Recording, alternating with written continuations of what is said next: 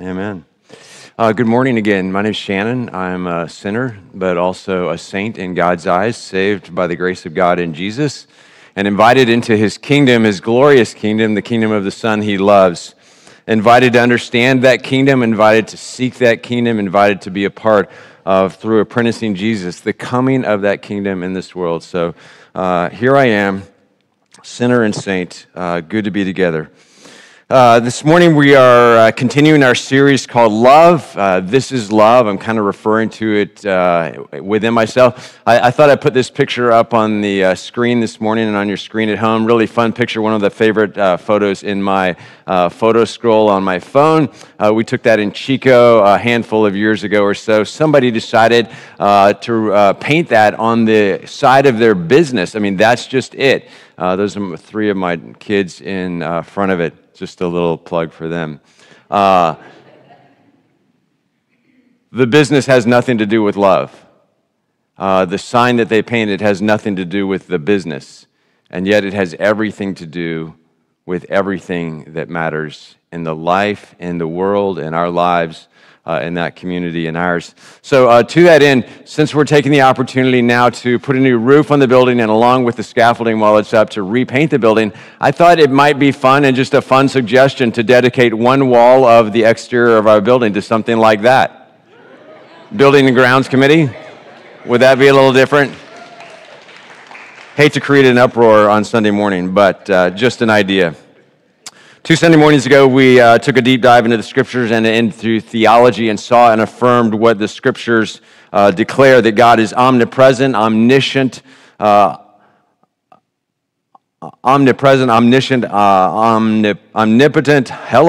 unchanging, holy, that God is also love, and in addition to all of those things, among a number of other things, the God who created the heavens and the earth and the Milky Way and the galaxies, all of them, this God is love, a personal being who is characterized more by any other trait, more than any other thing, by love, which may come as a surprise to those. The Scriptures say God is love. John says it multiple times in his little letter in the back of the Scriptures. God is love. That's who God is, we said. That's what God does. That's how God is in his being. God is not only love, but God is love. Last Sunday morning, we took another step further along the journey, and we talked about how not only that God is love, but also that God loves. God loves others. God loves God's self within the dance of the Trinity. God loves his creation, created in love, by love, through love, and with love. And God certainly loves the pinnacle of his creation. That is humanity. That is you and me. Despite who we are, despite what we've done, despite how we are, God is love, and God loves us. God loves you. God loves me. God loves the world. That's our foundation, and that's just the beginning. There's more. We're going to get to that this morning. I'm excited about that. Before we turn to the Scriptures, let's pray together. God, we sincerely and earnestly ask that you would awaken us through your word, that part of us, mind, body, spirit, soul, that slumbers sometimes, that doesn't pay attention, that goes through life with a full agenda. Help us to have eyes to see and ears to hear and hearts that are really good soil to receive your word. Work through your word to transform us, to renew us. I ask and pray that as my words are true to your word, that they be taken to heart. If my words stray or deviate in any way from your word, may they be quickly forgotten forever.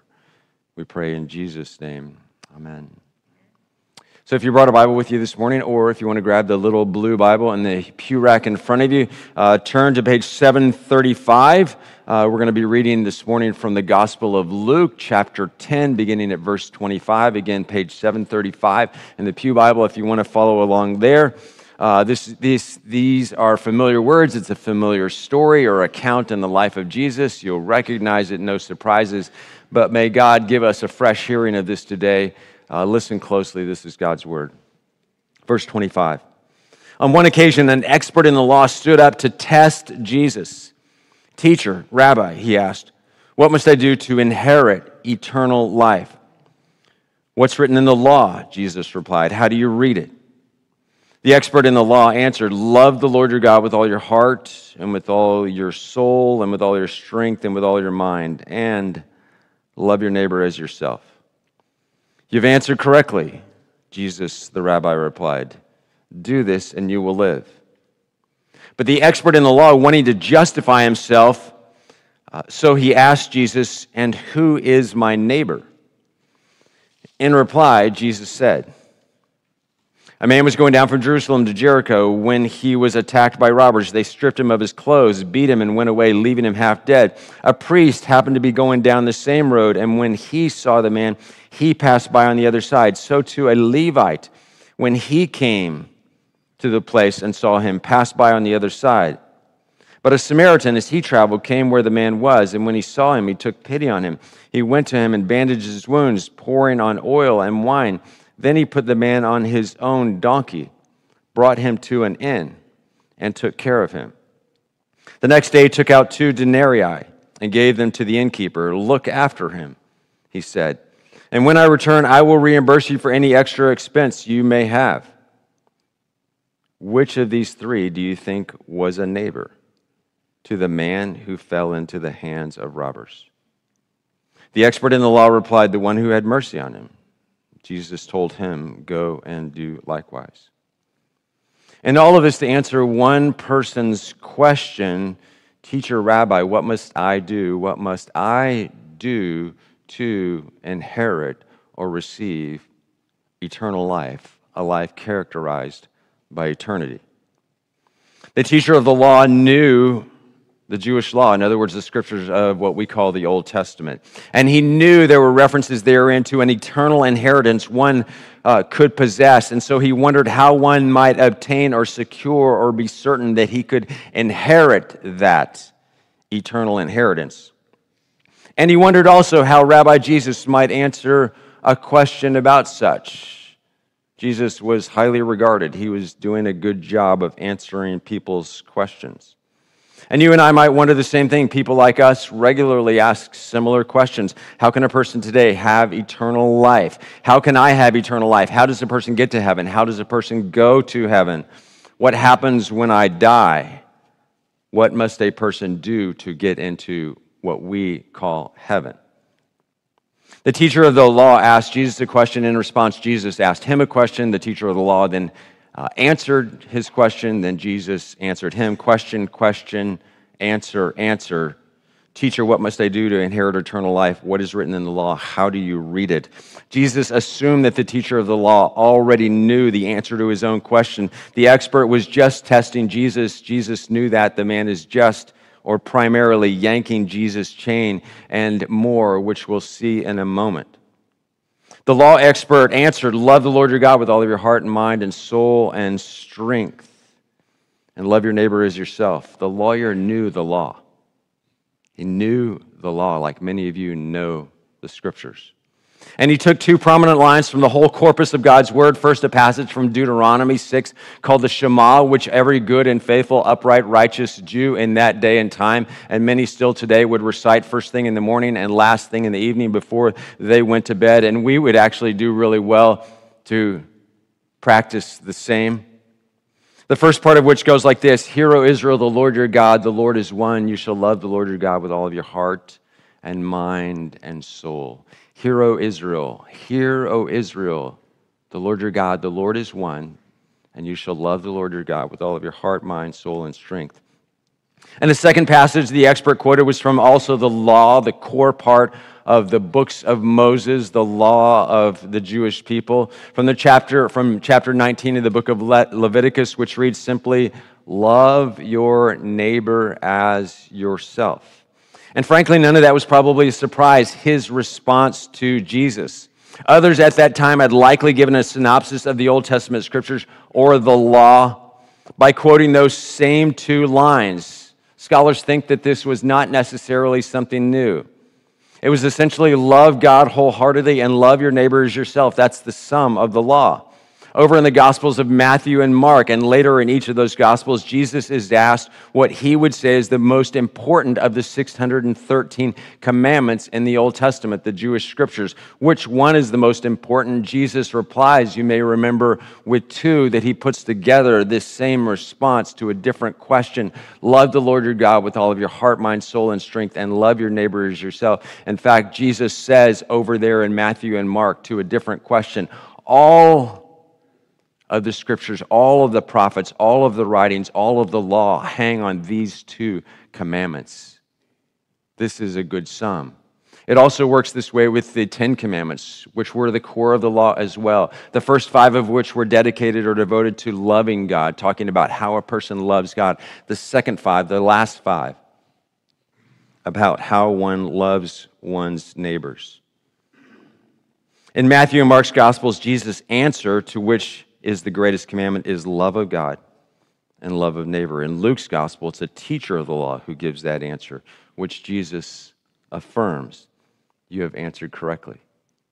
Question, question, answer, answer. And there's more.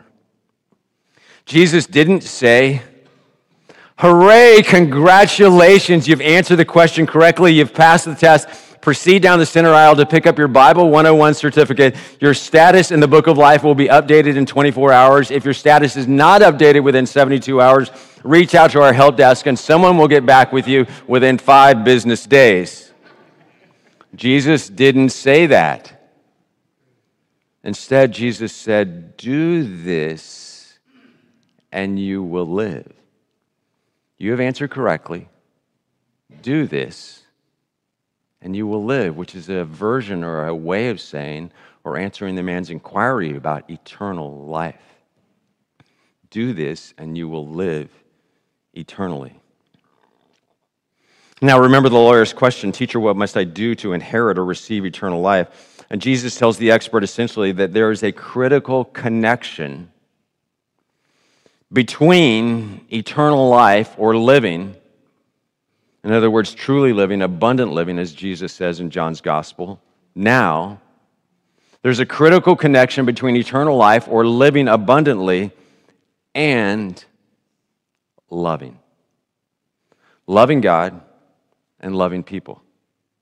Are you with me on this? I'm going to say it again. There's a critical connection between eternal life or life abundant and loving, at least according to Jesus. And now we need to backfill a bit. What is meant by love? What do the scriptures mean by love? We talked about this last week. What did Jesus mean by the word love? Agapao in Greek, the verb. We used the definition the last 2 weeks with these words. Love is to act on behalf of another's well-being. It would also be biblically accurate to say that love is to be committed to the greatest good of another and to expect nothing in return. To love is to live sacrificially with another's best in mind. Love involves emotions and feelings and affections. It absolutely does, and it must. There is no cold and steely, rigid, impersonal love, for sure. But it is still, and it emanates from the will. It is an act of the will. It is always in the scriptures a choice. It is a deliberate striving for another's highest good. When we're thinking of God and loving God, that looks like bringing honor to God, bringing glory to God, pointing to God as the source of all good and everything. It means worshiping God. It means adoring God. It means seeking God's glory on the face of the earth.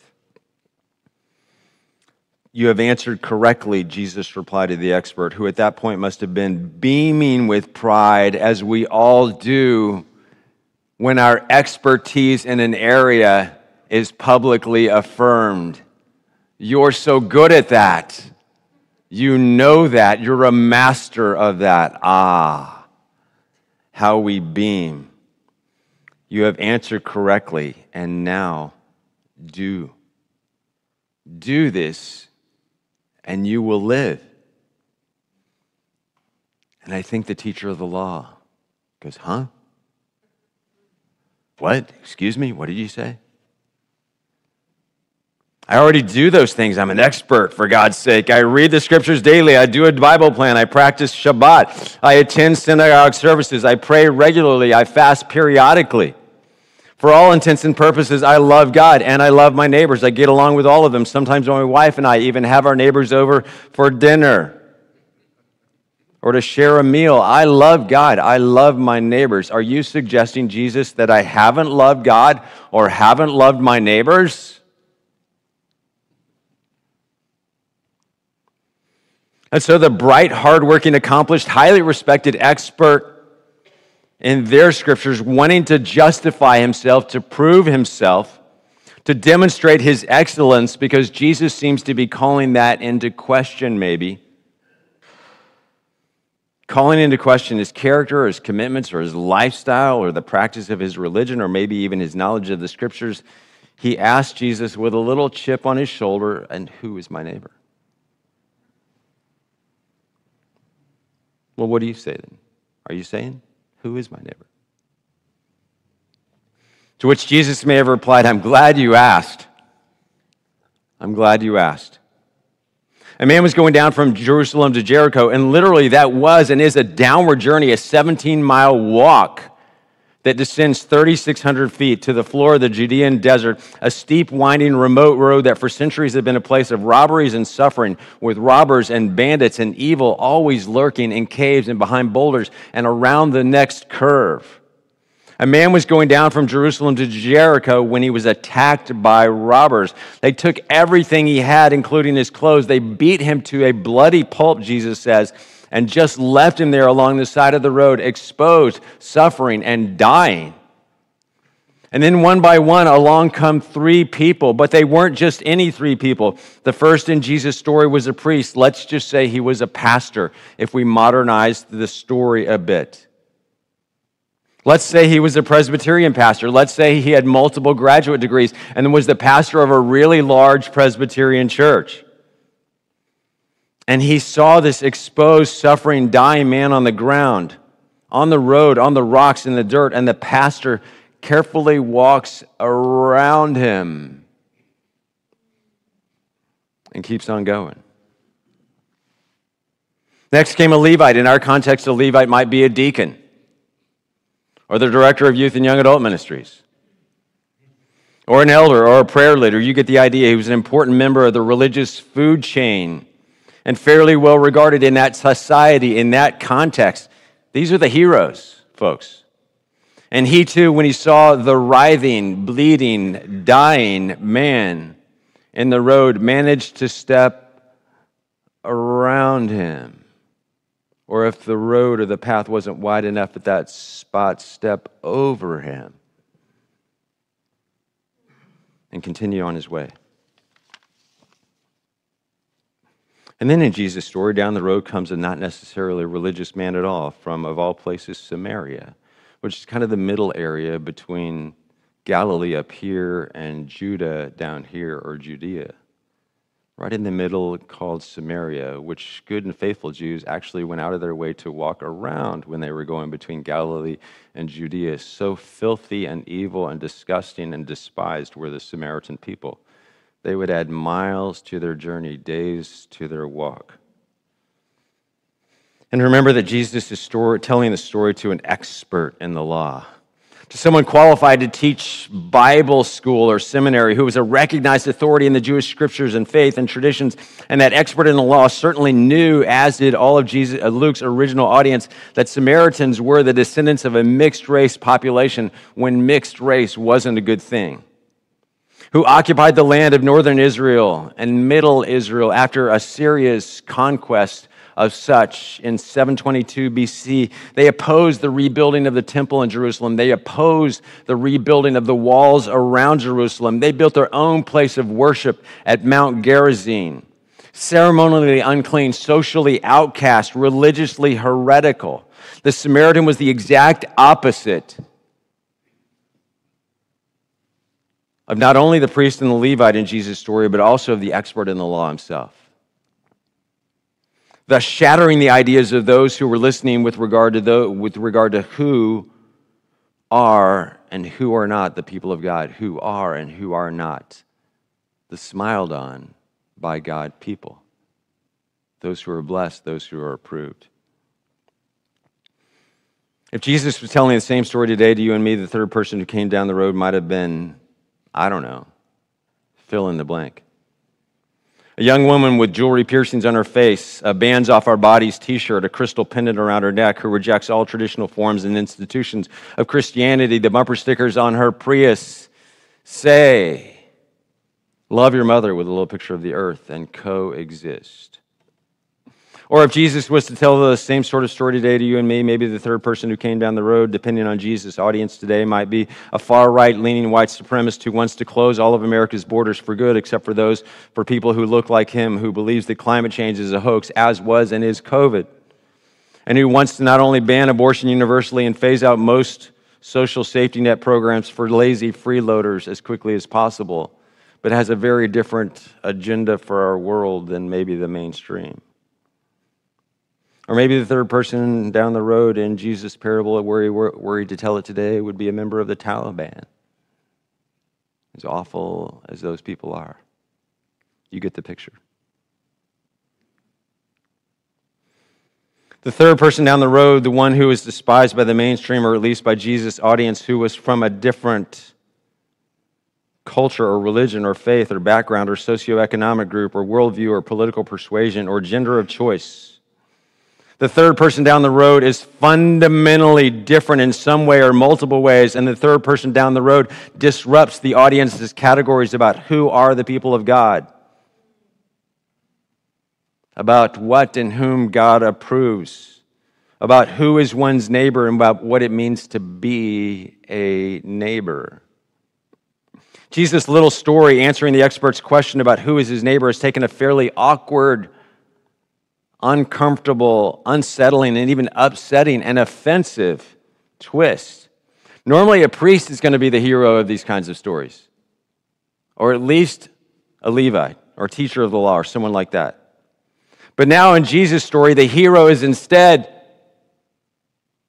the despised, looked down upon. We use the term Samaritan very positively in our culture today. The Good Samaritan, he was a good Samaritan. He did good things. It's really nice, wonderful, kind, generous, loving. Not so then. The Samaritan man was despised, hated, looked down upon, frowned upon, left out, pariah status. And Jesus puts to the expert, who is now certainly fuming, smug, angry, turning red, Jesus puts to him this question. Which of these three do you think was a neighbor to the man who fell into the hands of robbers? And I imagine then, right here between verses 36, 35, and 36 and 37, there's this pause. There must have been this sort of silence. Which of these three do you think was a neighbor to the man who fell into the hands of robbers? Silence. And then the expert in the law replied, the one who had mercy on him. He can't bring himself to say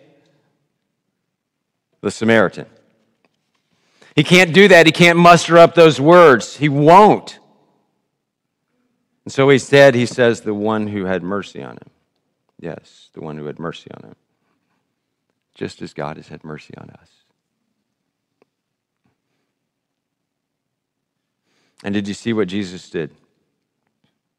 The first part of the story focuses on who is one's neighbor. In other words, a man who had been beaten by robbers on the Jericho road. The second part of Jesus' story focuses on what people who have or who are inheriting eternal life do for their neighbors. The third part of Jesus' story focuses on what it means to be a neighbor, which has a lot to do with how we see and treat and love other people. The expert in the law went in to justify himself, asked Jesus, who is my neighbor?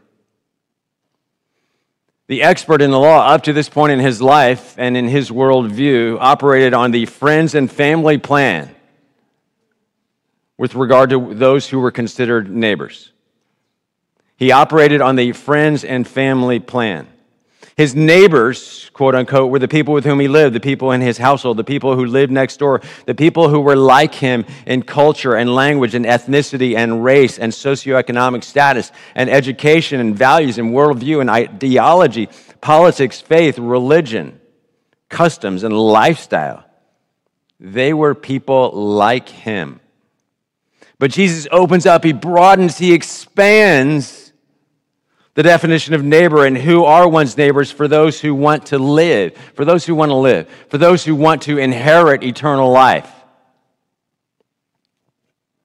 And look at the detail now in Jesus' story about what the Samaritan man did for the man who had been beaten by robbers. All three men, the priest, the Levite, and the Samaritan, all three men, as Jesus tells his story, saw.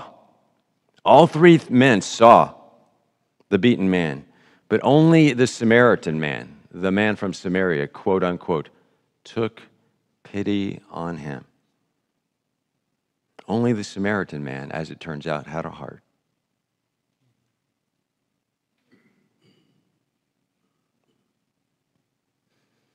Verse 34. The Samaritan man went to this man who had been beaten and bandaged his wounds, pouring on oil and wine. Then he put the man on his own donkey, brought him to an inn, and took care of him. The next day he took out 2 denarii and gave them to the innkeeper. Look after him, he said, and when I return, I will reimburse you for any extra expense you may have. Just look at the verbs there, because Luke, as Luke recounts Jesus' story, they are over and over and over replete. He went to him. He bandaged his wounds. He poured oil and wine, something he must have had a limited supply of as he was traveling, on the man, on his wounds. Then he puts the man, he picks up the man, the bloody, messy, dirty man. He picks him up and puts him on his own donkey. He's putting him into his own automobile, leather upholstery and all.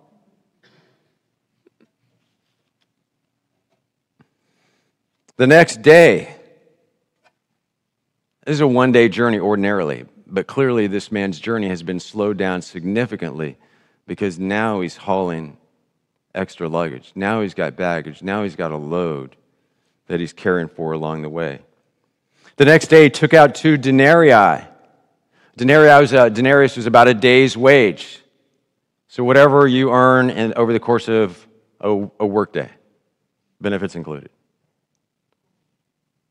He takes out of his pocket 2 denarii, gives them to the innkeeper. It's not a Holiday Inn. It's more like a truck stop or a hostel. Very, very basic. Just the very basic. But he gives it to a guy that he otherwise doesn't know and would never have anything to do with. Hands it over. No receipt. He asks the man, he tells the innkeeper, look after him. He empowers someone else. He mobilizes further help beyond what he can do. And when I return, he commits to come back. Not necessarily because he was going back on that road, but he's going to come back when he finishes his business. One way or another, he's going to stop again. Doesn't have to stop again. He's already done a lot. He's going to follow up. And I will reimburse you for whatever any extra expenses you may have. Open bill. Open bill. A denarius could have kept a person in an inn like this for a week. He's giving him 2 weeks of lodging. He's paying the guy. He hires a private caregiver. It's pretty significant. Verse 36, which of these 3 do you think was a neighbor to the man who fell into the hands of robbers? The expert in the law replied, the one who had mercy on him. Jesus told him, go and do likewise. When is the last time you did anything like this for anyone?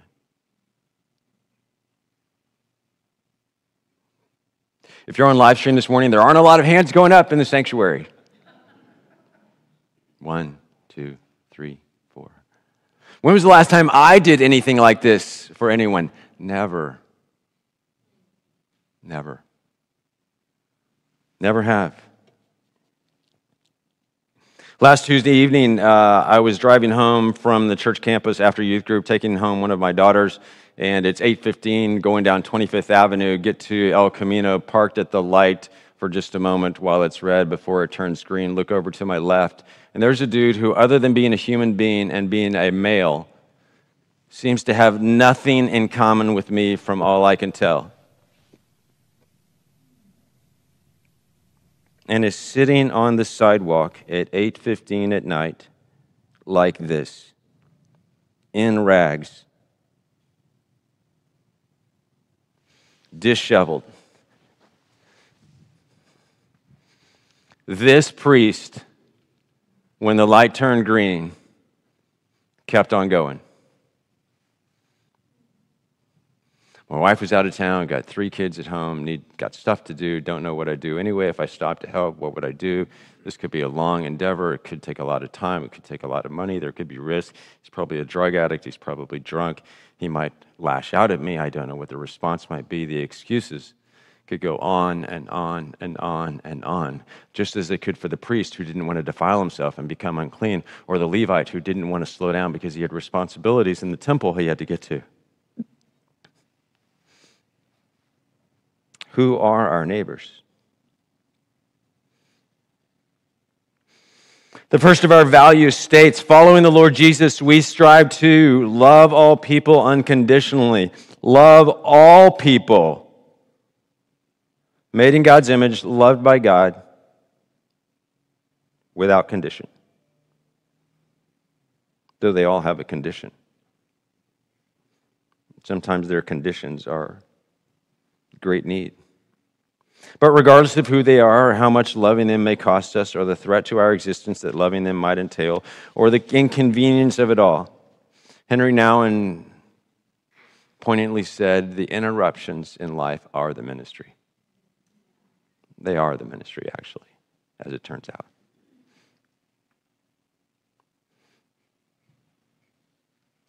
I can't love everyone, you can't love everyone, not in the ways that we've talked about, not with those sorts of definitions of love.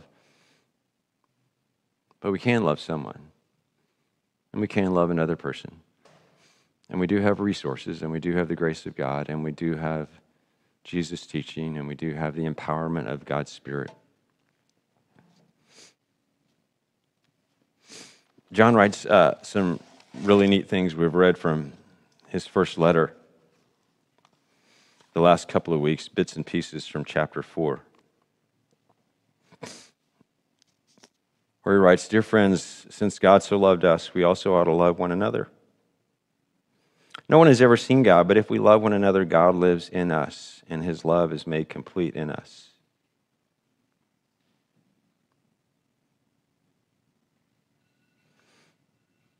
God is love.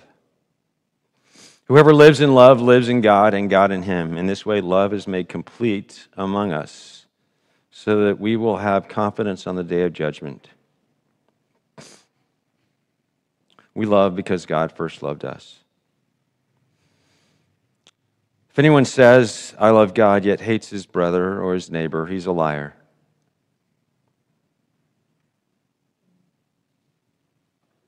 He has given us this command: whoever loves God must also love his brother.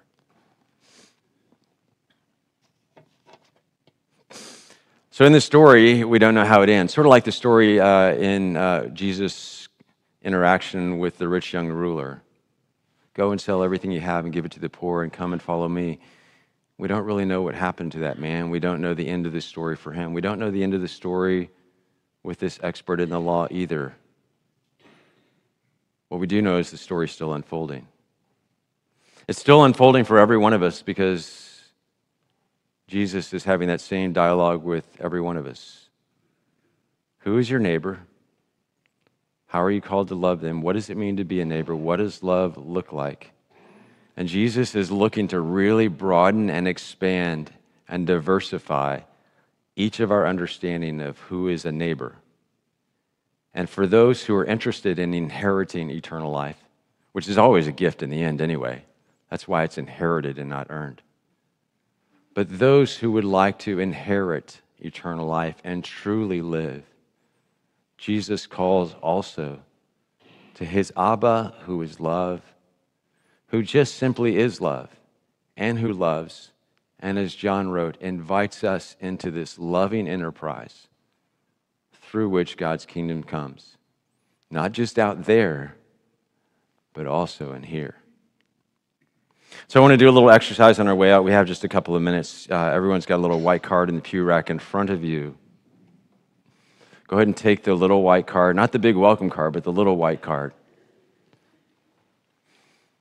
And this is an exercise for us in response to God's word and discipleship and following Jesus.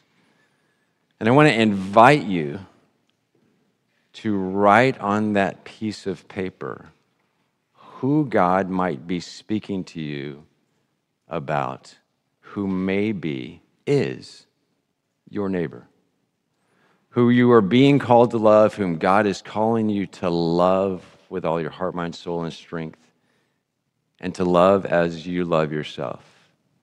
So no one's going to see it. You don't have to put your name on it. We are going to bring it forward as sort of a physical act of worship and response and discipleship and place it upside down on this card. No one's going to attach your name to it. Don't write your name on it unless you really want to. If you want to take home the same for yourself, grab another card and write it on another card and take it home for yourself to remind you of all the things that Jesus said about how inheriting eternal life works and what it means to love God and love one's neighbor. Ask, pray, respond, write. Who is your neighbor who hasn't been your neighbor in the past because you've operated only by the friends and family plan? But now we're being called to operate by Jesus' plan, by Jesus' way, following the Lord Jesus, striving to love all people unconditionally. I'm going to pray as we sing our closing song. You're welcome to come up. I invite you and encourage you to, as an act again of response, and put on the little table in front of you that piece of paper with the name, specific people or a type of people, a kind of people, or a specific person. It doesn't matter. Let's pray.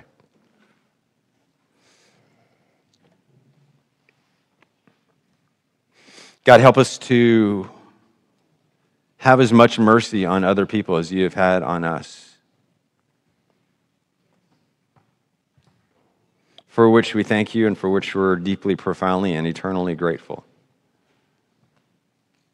Fill us not just with a glorious love for you through singing and song and worship and obedience to reading the scriptures and praying and giving, though those things are also quite important.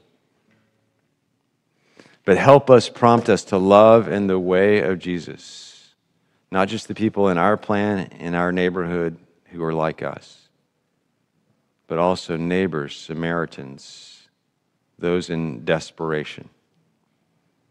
And in this, bring about your glorious kingdom. Reveal that, show that, bring it about. Amen.